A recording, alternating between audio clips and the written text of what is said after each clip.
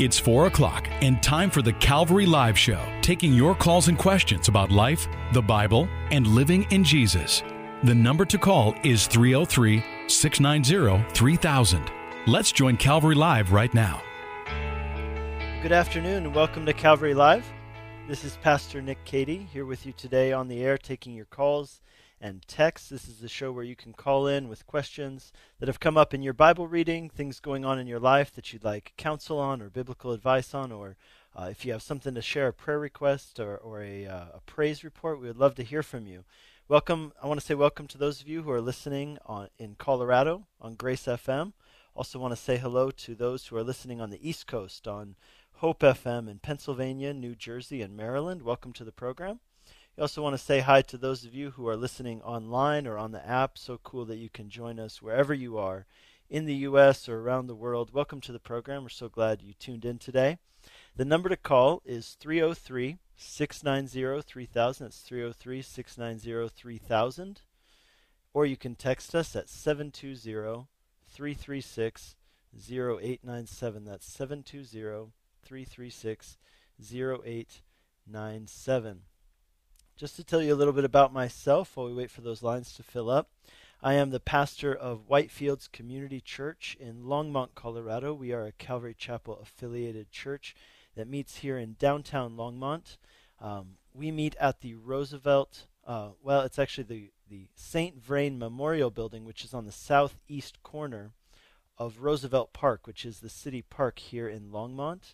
And we meet at 10 a.m. on Sunday mornings. We would love for you to come and visit us if you're in the area, or even if you're in the surrounding area, whether that's in, from Lyons, Berthoud, Frederick, Firestone, Meade, even Lafayette and Erie, even over to Boulder. We would love for you to come check us out. If you'd like to check us out online as well, you can find us at whitefieldschurch.com, and you can always hear me every weekday here on Grace FM at 2:30 p.m. and Sunday mornings at 10 a.m. We have a show here on Grace FM called Life in the Field, and those are excerpts of sermons that I have preached at the church there on Sunday mornings that are edited for your listening pleasure. This Sunday at Whitefields, we're going to be continuing a study we have been doing for the last couple weeks. We started a few weeks ago. Our series is called An Anchor for the Soul, and it's our study through the book of Hebrews. And I am very much enjoying our study through the book of Hebrews. It's one of my absolute favorite books of the Bible to get to study through. And one of the things that I love about Hebrews is that it is all about Jesus. Even our text for this coming Sunday, I was just studying and preparing for it before the show here. And, the text is saying this to us. It's saying, consider Jesus. This book was written to Christians who were struggling with discouragement, even to the point of wondering if it was even worth it to continue being Christians. Many of them were tempted to give up and tempted to go back to their old life. And the writer to the Hebrews is writing kind of what we would call in our day an open letter to these people who are discouraged and considering giving up on Christianity, some of them considering going back to Judaism because Christians were being persecuted and life was just easier if you weren't a Christian. I'm sure there's some people who can even relate to that today. And they were saying, I'm not sure if I can continue doing this. So the writer to the Hebrews wrote to them and said, wait a second, try and take your eyes off of the immediate issues and problems and fix your eyes on Jesus, because when you get that eternal perspective, it puts everything in your life in perspective. And he says, look at Jesus and fix your eyes on who he is and what he has done, and that will change your perspective on everything. So this Sunday we are going to be studying Hebrews chapter 3, verses 1 through 6, and that's an interesting section because really the theme of Hebrews going through it is not only fix your eyes on Jesus, it's not only a letter to discourage Christians, but another purpose of this letter, one of the aims and goals that he has, the writer of this letter, in writing it, is to show people that Jesus is greater. He is greater than everyone and anything in this world. And so in this section, in the first part of the book, he's essentially saying that Jesus cannot be put on the same shelf or in the same category as any other religious figure or historical figure throughout history. He stands alone because he is God. He holds the universe together by the power of his word. He created all things. In the second part, he says that Jesus is greater than the angels. And then in the third part that we're getting into this Sunday, we're going to be looking at how Jesus is greater than Moses, the greatest of all the Hebrew prophets, the greatest Jewish person you could say who ever lived.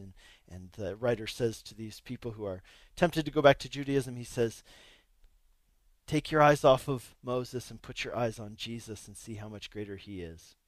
Let's go ahead and go to our lines where we've got some callers already. Let's go to line 2 where we've got Cameron from Colorado Springs. Hi, Cameron. Hey, how are you? I'm doing great.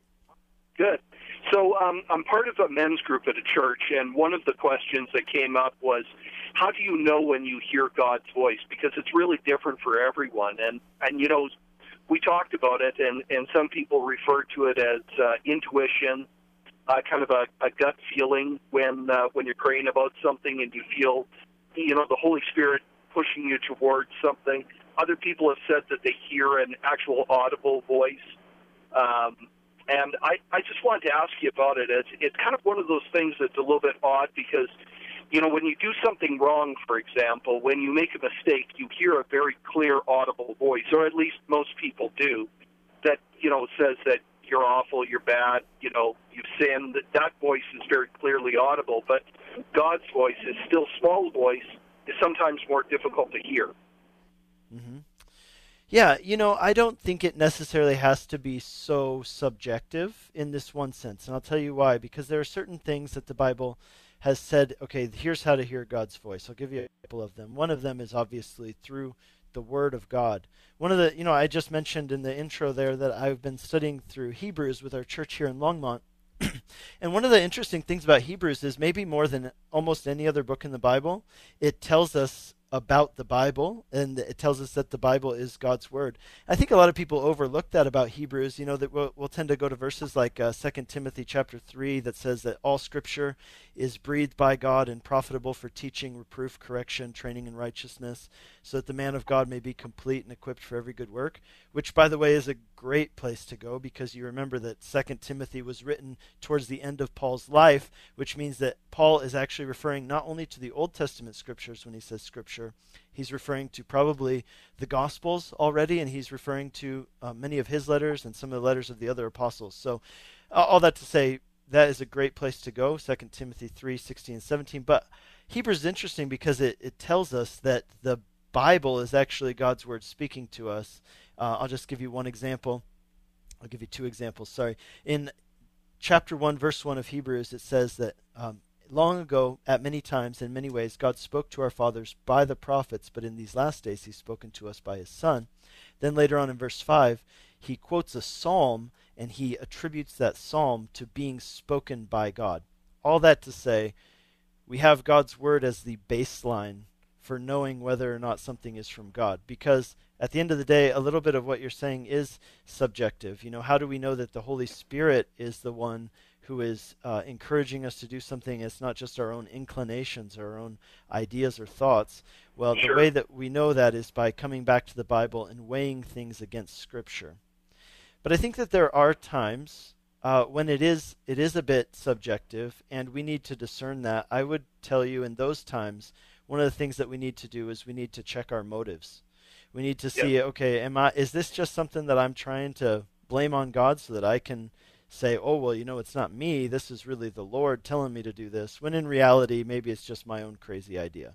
So we need to check our own motives, be very honest with ourselves, because at the end of the day, I mean, God knows whether or not that was him speaking or not, and we need to seek that. I think another way is we need to seek confirmation from other people. It's one of the reasons why being in a Christian community, which sounds like you're in a great one there, that's awesome, but being in a Christian community is so important because we can bounce things off of people, and we can ask people, hey, do you think this is the Lord? And sometimes they'll come back and be like Job's friends, you know, in the book of Job, who gave him terrible advice and told him the exact opposite of what God was actually thinking and doing. But, you know, even in that case, Job bounced it off of them, and even their response didn't sit right with him. And so I would say Christian community, here's another way, is that we have this gift of the Holy Spirit, which is the gift of prophecy. And I think a lot of times the gift of prophecy is misunderstood. I think it's really important to remember what it says in 1 Corinthians 14, where it says that one who speaks in prophecy speaks to people for their upbuilding, their encouragement, and their consolation. So a gift of prophecy doesn't necessarily mean that it's God, helping you predict the future. It's more like a word from God for a particular time and situation, and it's a gift of the Holy Spirit. And we're told in 1 Thessalonians chapter 5 not to despise that gift. So those would be a couple ways, but I think at the end of the day we keep coming back to the Word of God. There's one story that comes to mind that always comes to my mind in this case, and that is in Acts chapter 8. There's a guy named Philip. Philip, and Philip is part of this. He's one of the deacons who's appointed in Acts chapter 6. He's a guy who serves in the church, and it says that one of the requirements for serving in the church was being full of the Holy Spirit. So Philip there, he's serving in the church, and then God gives him this ministry. There, he joins the believers who flee from Jerusalem during the persecution. He ends up in Samaria, and then God uses him in Samaria, and we see that there's just like crowds of people coming and becoming Christians in Samaria. And then it says that he's led by the Holy Spirit out into the wilderness. And that's one of those times when I'm like, wow, I mean, that's really interesting, because here he is, and, he could have probably made the case that, why would I leave this great revival or this great, awakening that's happening in Samaria and go off to the middle of nowhere in the desert? And yet the Holy Spirit led him to do that. Now, how could he have known if that's the Holy Spirit or not? I mean, I think on one sense he has to test his motives, saying, okay, is this just my own, vain glory, or me trying to justify something and blame it on God? Or do I really sincerely believe that this is God telling me to do something? And if I do, okay, am I willing to step out in faith? So anyway, he was willing to step out in faith. He goes out to the desert, and in the desert, he ends up meeting the one and only person probably who was also in the desert at that point, and that was an Ethiopian eunuch. Ends up leading that Ethiopian eunuch to faith in Christ. That guy takes Christianity back to his country. The rest is history. I just think that's a really interesting example of what it looks like to hear God's voice. But at the end of the day, I don't know that there is an easy answer to that one, other than, hey, we got to check our motives. We got to weigh it against the scriptures. And I think there are times when it really, really helps to bounce it off of other people. But I think even when we do that, we need to, like with Job, even if they tell us something, we still need to bring that back to God and wrestle through it, whether or not that's God speaking to us. Yeah, it's a great topic, isn't it? It kind of helps everybody to understand what you have to do in order to communicate, like read the Bible. Yes, yeah, absolutely.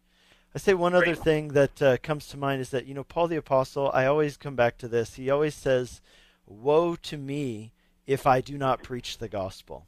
And you hear Jeremiah the prophet say something very similar. And in my own life, I've had times where I had this sense that God has spoken to me, and woe is me if I do not obey that. So I think that's one other thing I'd throw into the mix there. Yeah. Well, and it's that idea of the Holy Spirit pressing you to call somebody to make just like the story that you related about the Ethiopian, and being able to follow that, listen to the Holy Spirit when you feel that prompting, right? Absolutely. Yeah. I mean, yeah, sure. If the Holy Spirit, if you're feeling prompted to do something that is good and is in line with Scripture, then you should absolutely do it. I mean, at the end of the day, if it wasn't God telling you to do it, then, which I personally do believe, it says the Holy Spirit within us would be prompting us to do those things that are pleasing to God and to obey the words of Jesus that he reminds us of. But I would say, yeah, you should absolutely obey God when the Holy Spirit inside of you prompts you to do that. Exactly. Awesome. Hey, thank you. Hey, thanks for your call. God bless you. All right, bye-bye. You are listening to Calvary Live. This is Pastor Nick Cady from Whitefields Community Church in Longmont, Colorado, here on the air with you today, taking your calls and texts. You can call in with a question that's come up in your Bible reading or a question about your Christian life, like a previous caller, the number to call is 303-690-3000. That's 303-690-3000. Or you can text us at 720-336-0897. Let's go to line 3 where we've got Dave in Denver. Hi, Dave. Hi, Pastor Nick. Thanks for taking my call. Yeah, thanks for calling in. What's going on? Well, I got a question. I've been doing a study, and it talks about the concept of God being an active God in your life, not just a loving God, but active in your daily life. And I was wondering if you could help me out with some supporting Bible verses. Okay. Yep. Let me. Some Bible verses, huh? Yeah. I can help you out with some concepts, and in the meantime, I'm going to help you look up some Bible verses. Okay. Okay. Okay. So one of the concepts that I come back to is one that's found in the book of Genesis, and I'll give you what I'm talking about here. Okay, so in the book of Genesis, you see that God is at work. So first of all, God is at work in the world. He is creating the world. He is speaking, life into it. He's doing that. Then furthermore, there in Genesis chapter 3, we see that God was actively involved with and interacting with Adam and Eve, the man and woman that he created and placed in the garden. Then after that, we see that God also didn't abandon them, that God was continually coming to them. So throughout the book of Genesis, we see that God was coming and speaking to people. Of course, with Abraham, God goes to Abraham and he calls Abraham to do this thing, and he says, I'm going to bless you, and sends it and calls him to go out of his homeland and come to a new place. And throughout the book, then we see with Abraham's descendants, God is actively involved. We see that there are miracles, there are things that are happening, and God seems to be very actively involved in people's lives. And then we come to the story of Joseph. And what's really interesting about the story of Joseph is that from, the beginning of that story all the way into the end of the book, it almost seems as if all of that visible hand of God at work in the world and in people's lives stops. Like, we don't read about it anymore. We don't read that God showed up and spoke to Joseph, not even once. And there are some times when, Joseph is in really bad situations, and it says that he was a godly man, so we imagine that he prayed.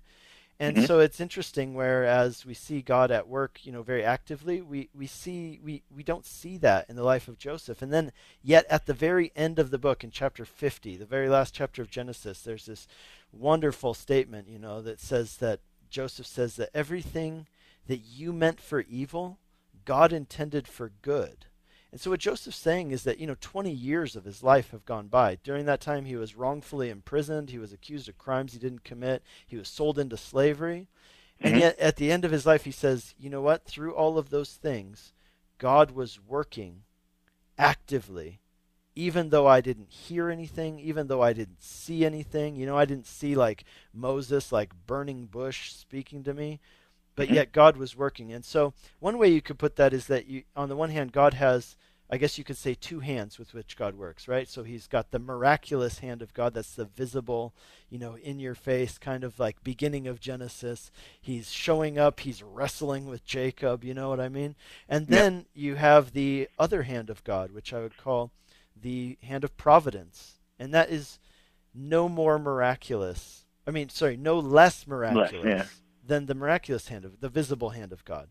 Because think about it, all of these little pieces have to fit together in order for Joseph's story to end up the way that it does. And the same is true of your life and my life as well.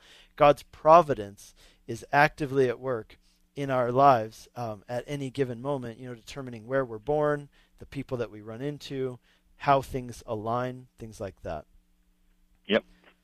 So I didn't give you any verses, except for, I guess I gave you Genesis chapter 50. 50, yeah. Yeah, and the rest of the book of Genesis. But I think you can see that going on through the rest of the Bible as well. I'm going to look up some verses, though, in the meantime. Okay.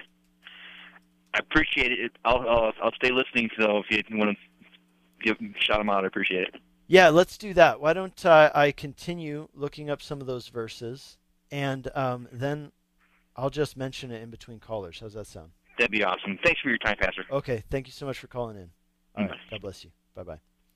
You're listening to Calvary Live. This is Pastor Nick Cady from Whitefields Community Church in Longmont, Colorado, taking your calls and texts live on the air today. The number to call is 303-690-3000. That's 303-690-3000, or you can text us at 720-336-0897.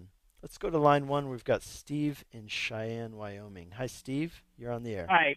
I got a question about Revelation 12, I think it's 7 through 10, where it says Satan was cast down to earth and there was no more place for him found in heaven. Mm-hmm. When did that happen? Did that happen when Jesus resurrected? Or is this something that happened, right before the tribulation or during it or some other time? So I believe that this happened before the creation of the world. And okay. If you look at the context there in Revelation chapter 12, it tells you that a great sign appeared in heaven, a woman clothed with the sun, the moon under her feet, and a crown of 12 stars. She was pregnant and crying out in birth pains and the agony of giving birth. Another sign appeared, behold, a red dragon. So what this is doing, just to give you some context, is that here in chapter 12, the writer, John, is taking a break from what he was talking about before. He's still talking about this vision, this revelation that he's got, but in a sense, I guess you could say, from being zoomed in on the details of what's happening, he is zooming out and giving the big picture. And the big picture includes this thing about Jesus. If you keep going on, it talks about this red dragon. So I'm reading in verse 3 of chapter 12. So behold, a great red dragon with 7 heads and 10 horns on its heads, 7 diadems. His tail swept down a third of the stars of heaven and cast them to earth. And the dragon stood before the woman who was about to give birth, so that she bore a child, so that he might devour it. She gave birth to a male child, one who is to rule all the nations with a rod of iron. But her child was caught up to God and his throne, and the woman fled into the wilderness, where she had a place prepared by God, in which she is to be nourished for 1,260 days. So, here is... I'm just going to read this text to myself real quick.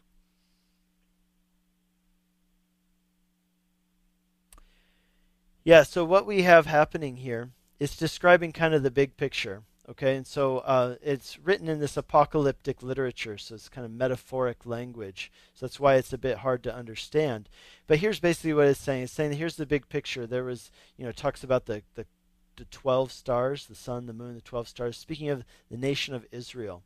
This woman, speaking of Mary, crying out, or you could say that the woman might even be speaking of Israel, crying out and giving birth to this child, who of course is Jesus. The dragon, of course being Satan, trying to destroy Jesus. Jesus is caught up to heaven, and the dragon then seeks to destroy these things. The woman, of course, flees to a place that's prepared for her. That's speaking of maybe, a lot of people think that that's in Jordan, where there's a place for Israel to flee during the time of the tribulation. So I would say that this war between Satan and the angels, I give you two ways of understanding this. One is that this is something that's happening in the spiritual realm during the Great Tribulation. Another way of looking at it is to say that this is something that already happened before the creation of the earth. Now, where it talks about Satan being cast down, and it says that he brought down with him a third of stars from heaven and cast them down to earth, that's referring to something which happened, I believe, before the creation of the world. And I just actually did a study on this last Sunday for our church, for the letter of Hebrews, when it's talking about Jesus being created, Jesus being greater than the angels, and we were looking at what angels are, and Satan being a fallen angel. We're looking at Isaiah, where it talks about how Satan was cast down from heaven, and here in Revelation, that's where we come to, and we see that he brought with him a third of the stars of heaven. Stars of heaven, of course, referring to angels. So saying that this war took place in heaven, this great rebellion, and a third of the angels followed Satan in the rebellion, and they then became what we would refer to as demons or fallen angels. So that's what I would tell you, the two ways of looking at it. if you're going to ask me what I think it is, I would say that this is referring to the big picture of Satan attempting to destroy Jesus and not being able to. Okay. Well, thank you very much. I appreciate it. Yes, thank you for calling in. Yep, bye. Okay, bye-bye. You're listening to Calvary Live. This is Pastor Nick Cady from Whitefields Community Church on the air with you today, taking your calls and texts. You can call in if you've had a question that's come up during your Bible reading, or if something that's going on in your life that you'd like to talk about, a prayer request or a praise report. The number to call is 303-690-3000. That's 303-690-3000. Or you can text us at 720-336-0897. Let's go to line 2, where we have Dennis in Longmont, Colorado. Hi, Dennis. You're on the air.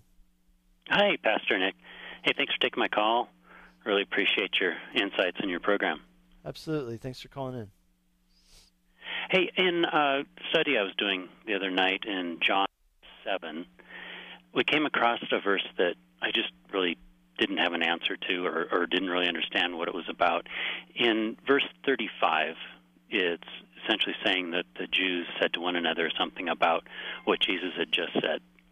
And, basically he was saying that where I'm going, you cannot come. And they say to each other, well, where does he intend to go? To the dispersion among the Greeks and teach the Greeks? And in my understanding is that he sends his disciples into the world to spread the gospel. But I was unaware of an effort at that point in time to, bring the message to the Greeks. And just kind of wondering, what is that really about? Yes. So great. Thanks for calling in. I'll tell you this. So you're absolutely right. So let's just give a little bit of context here. John 7, Jesus is at the Feast of Booths. So the Feast of Booths being a festival that comes up to Jerusalem.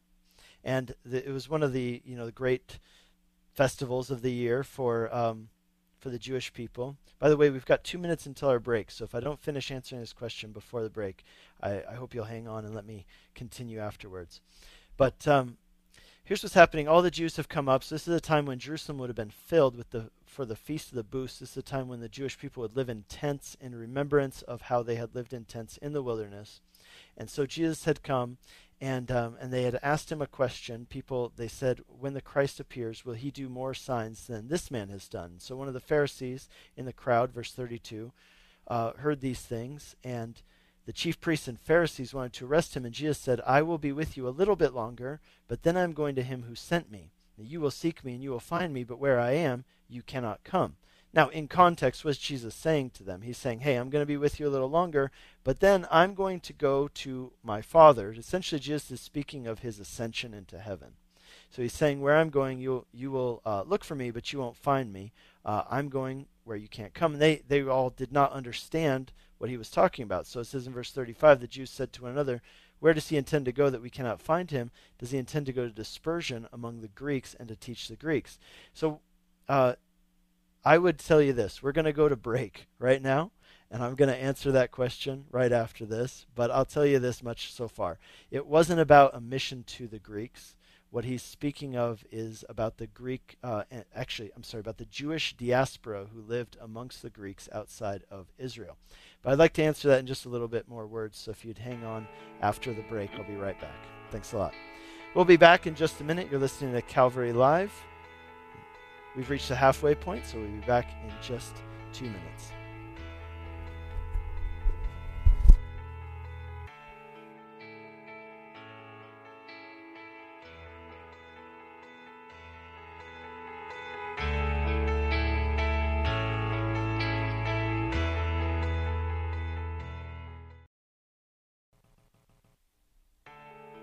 Welcome back to Calvary Live. Call us with your questions about life, the Bible, and living in Jesus right now at 303-690-3000.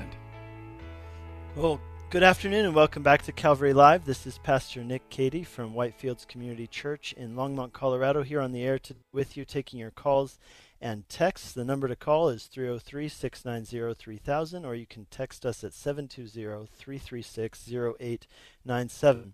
Just before the break, I was talking to Dennis in Longmont. I'm hoping he held on with us. Dennis, are you here? Yes. Okay, hey, thanks so much for holding the line. So you had a question about John chapter 7, verse 35, where the Jews were asking each other about Jesus. Jesus had just said, where I'm going, you will seek me and find me, but where I'm going, you cannot come. They didn't understand that, and they thought, where is he going? Is he going to go to the dispersion among the Greeks and teach the Greeks? And what does he mean by, you will seek me and you will find me, and where I am, you cannot come? So you asked, what is the dispersion among the Greeks? That is speaking of the Jewish diaspora. Actually, the word there in the original text is the word diaspora, which is a Greek word. So there were a lot of Jews living outside the borders of Israel, Palestine at this time. And there were several reasons for that. Throughout history, even to this day, there is a Jewish diaspora. A ton of them live on the East Coast here in the U.S. We have a lot in England and in other parts of Europe and Russia and places like that. That's even today referred to as the Jewish diaspora. You have other ethnicities that have diasporas. There's a huge Polish diaspora. There's a huge Armenian diaspora in the world. So that's what this is referring to. And that diaspora is the result of several things that happened historically. One of them being the two exiles that the different kingdoms of Israel were taken into, the first in Assyria and the second in Babylon. Also, there's reference historically to, this would be the 2nd century before Christ. And it was referring to how at that time they estimated there were 1 million Jews living in the area of Egypt. So, Egypt being a major world power at that time, and Palestine and Jerusalem and Israel having so much turmoil throughout history, a lot of them had resettled down there and they had Jewish communities. But around the time, Alexander the Great had spread Greek culture all the way out to what's now modern-day Afghanistan. And so at that time, Greek was really the lingua franca of the entire known world, or the entire, Middle East and Europe. And so a lot of Jews had gone and they lived in communities amongst the Greeks. So that would not even just be outside of Israel. Even within the borders of Israel, we read about a place even in the Bible called the Decapolis, which means the 10 cities. And we know that historically these were real cities that were mostly Greek cities that were near the Sea of Galilee. And amongst those people there were Jews, but these Jews were referred to by other Jews as Greeks, which is really confusing, but that is the case. So here's a good example of this is in Acts chapter 6, where we read about the Hellenistic widows and the Jewish widows, the Hebraic widows. And so what this means, they were all Jews, they were all living in Jerusalem, but there was a divide in their society between Jewish people who had adopted the Greek language and culture, and Jewish people who were kind of holdouts. They were traditionalists, and they refused to take up Greek language and culture, and they continued to speak Hebrew and dress the old way, eat the old way, do all the old things. I guess a modern parallel might be like Native Americans in the United States. There are some who refuse to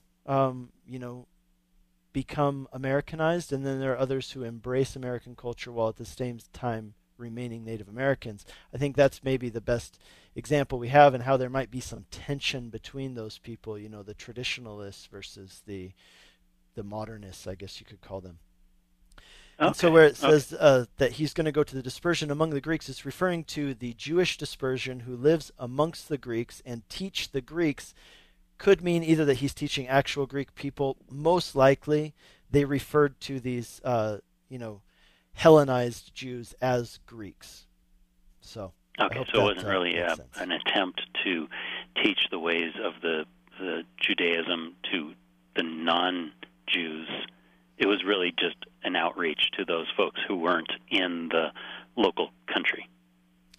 Yes, but to be clear, he wasn't actually going to them. This was just what they thought because they didn't understand his sentence. When you will seek me and you will find me, but where I'm going you cannot come. And so they just kind of were speculating. Is he going to go to the dispersion among the Greeks? And the answer is no, he didn't do that. But you are right in what you said earlier, that he did send out his disciples later to go to all the world, to every tribe and tongue and nation of the world. Okay. Well, great. Hey, Great. thank you so much for calling in, and great question. Thank you. All right. God bless you. Bye-bye.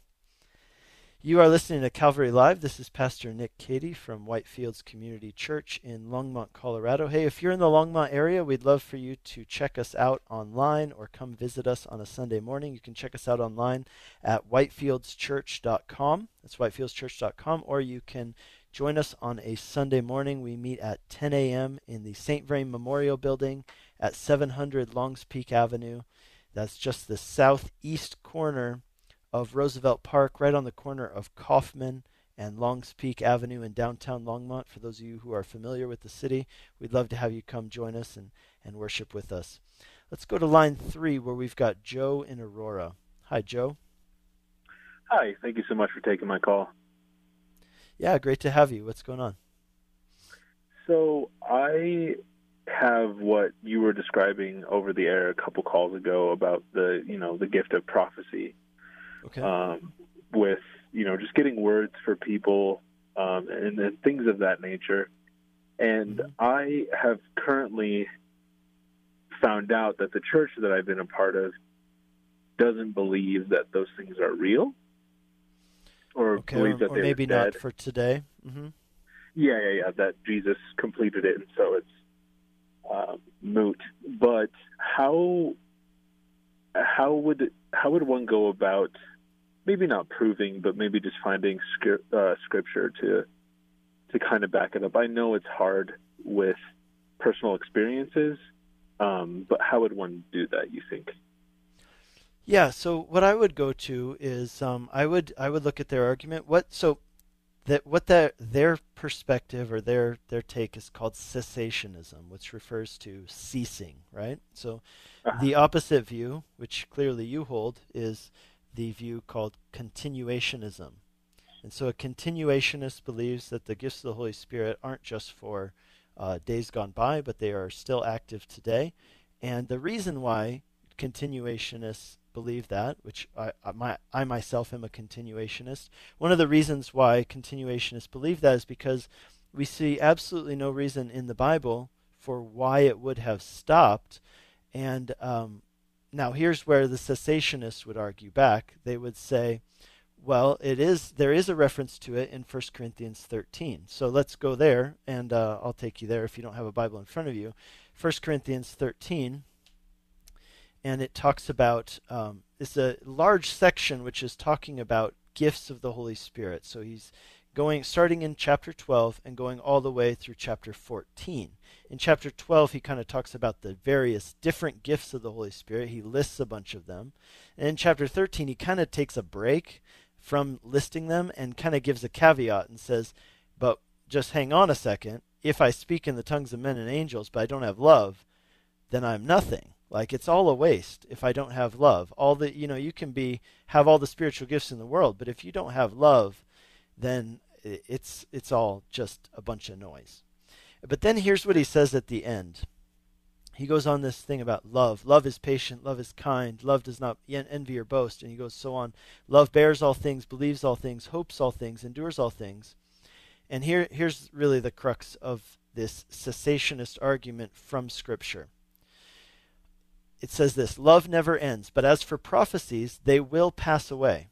As for tongues, they will cease. As for knowledge, it will pass away.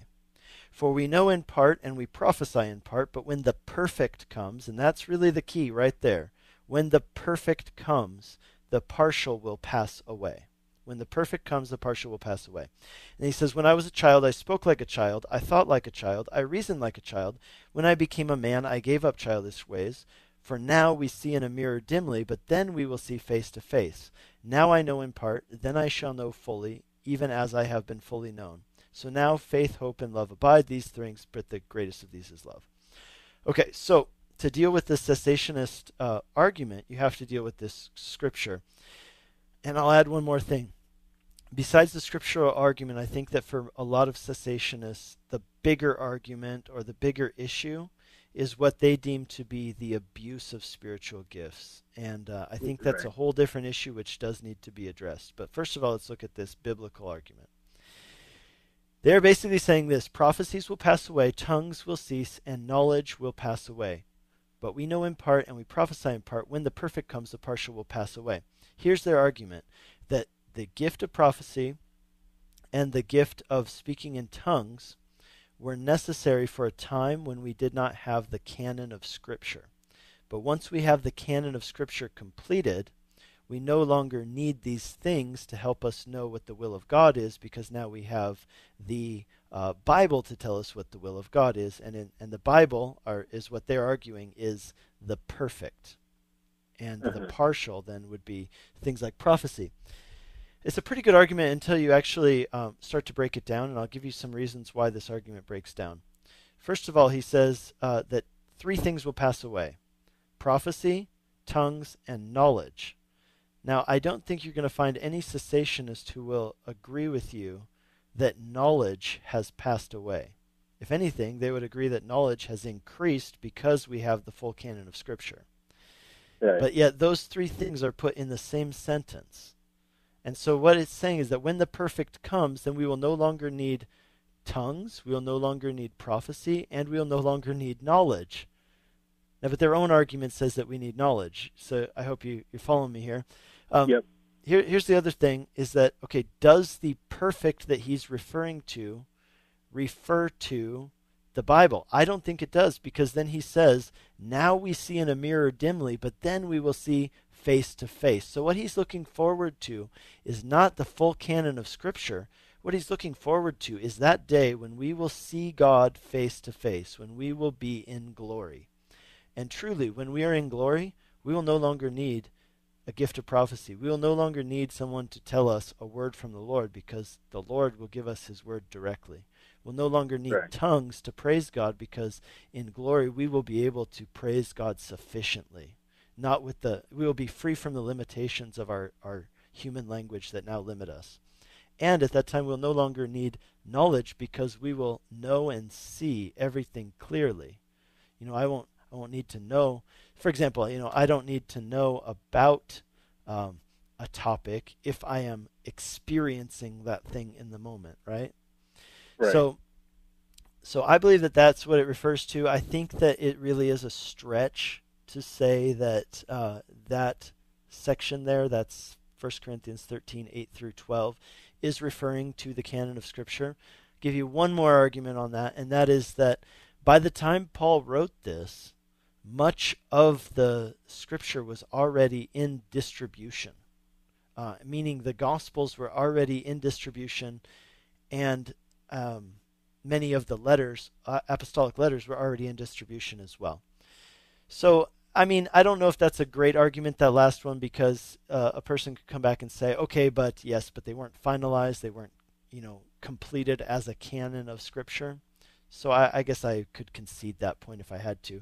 I think the bigger point is that they're trying to say that the perfect there refers to the Scripture, the canon of the New Testament, and I just don't think that that is what it is referring to. Okay. So from a continuationist perspective, I don't see any reason to say that gifts of the Holy Spirit have ceased. Another thing is that you'll notice that if you go up to 1 Corinthians chapter 12, you look at the list of the gifts of the Holy Spirit, they would argue, a cessationist would argue that it is not all gifts that have ceased, it is the sign gifts. So some people would say that even includes the gift of healing, and others would say, they definitely always would say it's the gift of speaking in tongues and the gift of prophecy. They call those sign gifts, and they believe that those were used for the purpose of giving God's revelation to people at a time when they didn't have the Scriptures. The truth is, they did have the Scriptures in some form already. And the other thing is that when it comes to speaking in tongues, if you go down to chapter 14, you'll notice that speaking in tongues was not meant to be a way of God giving someone a message, but it says there that one who speaks in tongues speaks mysteries within himself unto God. Even when you see in Acts chapter 2, when they speak in tongues on the day of Pentecost, they're not speaking to people to preach the gospel message. They're speaking praises to God, and then when it comes time for them to preach the gospel message, then they start speaking in a language which was mutually understandable by everybody there. Okay. Now, didn't go ahead. Jesus say in Matthew that in the end times your fathers will see dreams and your sons will prophesy? And so that is quoted in Acts chapter 2, and that is from the book of Joel, the Old Testament book of Joel, where he says in the last days, your sons will see signs and visions. That's also a very good point there, because the last days, if you actually go to Hebrews chapter 1, here's a really good point for you to maybe make with them. Hebrews chapter 1 kind of defines what the last days are for us. So Hebrews chapter 1 verse 1 says, "Long ago at many times in many ways God spoke to our fathers by the prophets, but in these last days he has spoken to us by his Son." And so what the author of Hebrews is saying right there is that the last days, are from the time when he's writing up until the end of the age and the end of all things. So that means that we are in the last days in that sense. And so if in the last days, there will be these gifts of prophecy and these things, then that's a perfectly good argument. That's the one that Peter used to explain what was happening on the day of Pentecost. Okay, awesome. Now, the other issue, like I said, is the issue of abuses, and I think right. that's a very it's a fair argument. I think that, I think there has been some abuse, and I think that's actually what Paul the apostle is addressing there in 1 Corinthians 14. He's saying, okay, look, there need to be some parameters around here, because people are abusing these things, and it's frankly not helpful. For example, like when people come in who are not believers, he mentions that. And the fact is, it can be used very coercively and honestly very abusively in the wrong context. And it has been, people coming up, oh, I've got a word from the Lord for you, and, you have to do it because it's God's word for you. It can easily be abused. But again, that gets to, just because someone's doing something wrong doesn't mean that the practice itself is wrong. So. Okay, great. Yeah, well, God bless you. Thank you for calling in. Thank you so much. Have a good day. All right, you too. Bye-bye. You're listening to Calvary Live. This is Pastor Nick Cady from Whitefields Community Church in Longmont, Colorado, here on the air with you today, taking your calls and texts. We've got about 10 minutes left in the show. We're going to go ahead and go to line 1, where we have an anonymous caller with a question. Oh, line 1 is dropped. We're going to go to line 2, where we've got Jeremy in Franktown. Hi, Jeremy. How's it going? Going well. How are you? Not too bad. I've actually just got a praise to share with folks. Hopefully can encourage somebody out there.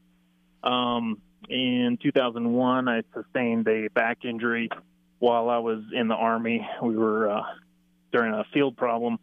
I took a spill into about a 4-foot deep hole with an 80-pound pack on. And, definitely had back problems since then.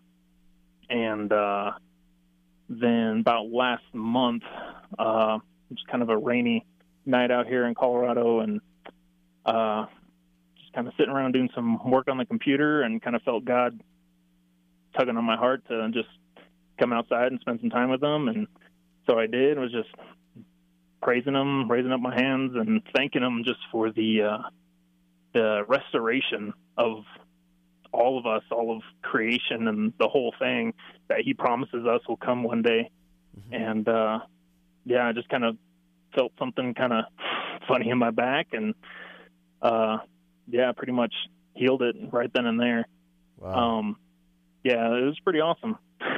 Pretty That's awesome. Cool. And totally unexpected. I just assumed that was going to be something I would live with for the rest of my life, and just kind of accepted it, and never really asked for healing or anything like that. But it was pretty crazy and pretty legit. And I kind of always hearing other people's stories, thought it was kind of airy-fairy or whatnot, but it was legit. So been a lot of sleepless nights since then, and or since the injury, and been sleeping a lot better and just able to move a lot better in general. So That's just awesome. wanted to praise him and give him glory for that. Awesome. Yeah, thanks for calling in. Jeremy, hey, thanks for your service as well. And if you'd let us, we'd love to pray for you and just thank the Lord together. Absolutely. Appreciate it. Yes, Lord, we pray together with Jeremy. We just want to say thank you, Lord. We want to say praise you. Lord, you're the one who created us and who knit us together. Lord, you know how our bodies work, and you are the one who has the ultimate power to heal. And we just want to acknowledge what you've done in Jeremy's life. We want to thank you for it. Lord, we pray just for continued well-being for him and his back. Lord, we just pray that this would be total, true restoration and healing. And I thank you for his heart to share that with us. Lord, I pray that others who are listening to this today would be encouraged by it, and that they would give you glory, and Lord, that they would be encouraged to seek you and to ask you for those things. So Lord, we give you praise for that, and thank you for Jeremy in Jesus' name. Amen. Amen. Thanks hey, a lot. Jeremy, thanks for calling in. God bless you. No problem. See you guys. All right, bye-bye. You're listening to Calvary Live. This is Pastor Nick Cady from Whitefields Community Church in Longmont, Colorado. If you are in the Longmont area, we'd love to have you check us out, either online or in person. You can find us wherever you are in the world. You can look us up online at whitefieldschurch.com. That's whitefieldschurch.com. Or you can visit us in person on a Sunday morning. You can find all that information on our website there at whitefieldschurch.com. But if you're in the Longmont area, do come and check us out sometime. The number to call is 303-690-3000. That's 303-690-3000. Or you can text us at 720-336-0897. We've got all open lines right now, so if you want to call in before the end of the show, we've got about 7 minutes. It'd be a good time to get one last call in. But in the meantime, let's go over to the text line. We have one question that came in that said, what are the primary things that Mormons and Jehovah's Witnesses teach that contradict Christianity? This is a really great question. I'm going to actually read it again just in case anybody missed it. It said, what are the primary things that Mormons and Jehovah's Witnesses teach that contradict Christianity? It's a great question, and it's one that I'm glad this person wrote in to ask. So thank you. The answer to this is the person of Jesus. Now, there are several things that are different, and we could go into all of those things. But I'm going to tell you the primary thing. I'm going to tell you two things. Number one, the person of Jesus, and number two, the way of salvation. And let's begin with the second one. Let's begin with the way of salvation. This is really what separates Christianity from every other philosophy, every other religion that exists in the world, is that every other religion teaches ultimately salvation by works, that salvation is something you need to earn. Here's a list of rules, and if you can follow the rules well enough, then you can earn God's favor, and then maybe you'll tip the scales, you'll do more good things than you do bad things, and God will, on that day, let you in if you can, tip the scales in your own favor by doing more good things than bad things. Christianity teaches just the opposite. Christianity teaches that things are so much stacked against you. Sin so much outweighs anything good that you could possibly do that you have absolutely no chance of earning God's favor and saving yourself.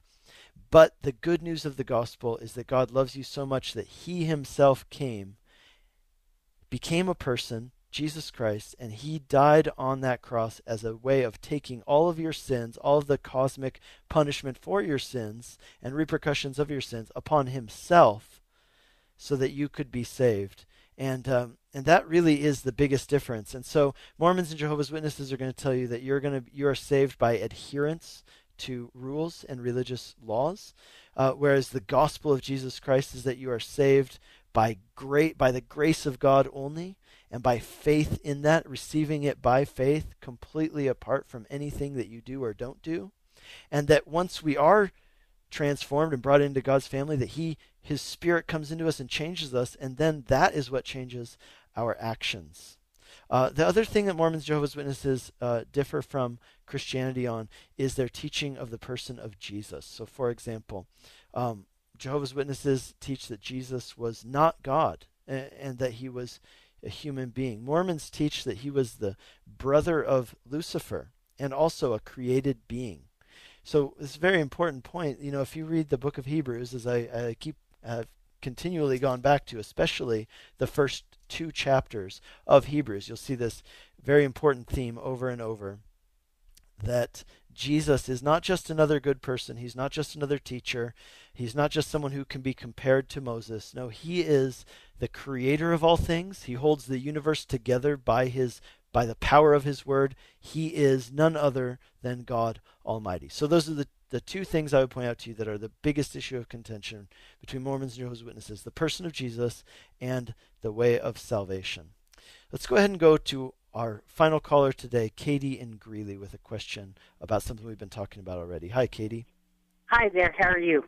I'm doing well. We've got 2.5 minutes. Do you think we can do this? Well, I hope so.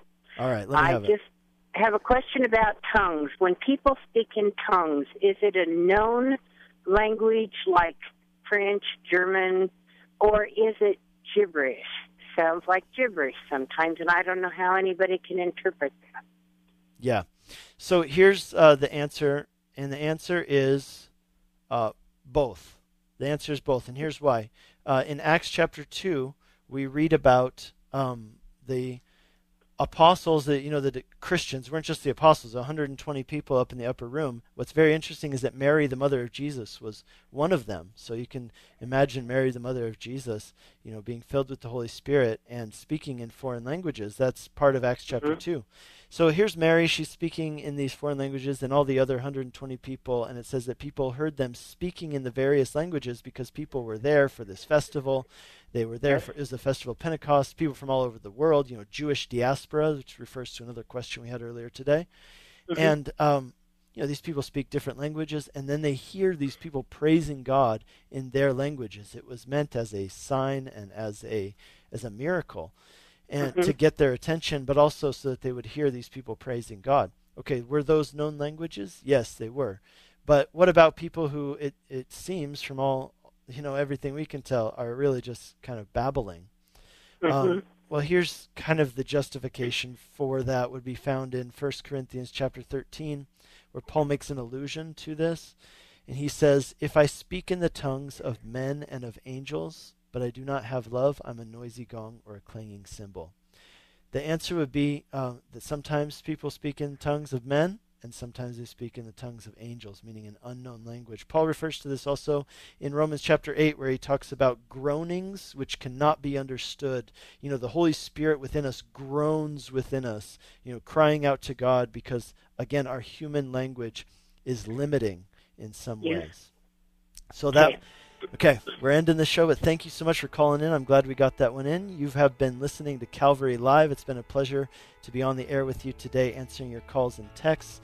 I have been Nick Cady, pastor of Whitefields Community Church in Longmont, Colorado. Check us out, whitefieldschurch.com. And we'll catch you next time. God bless you.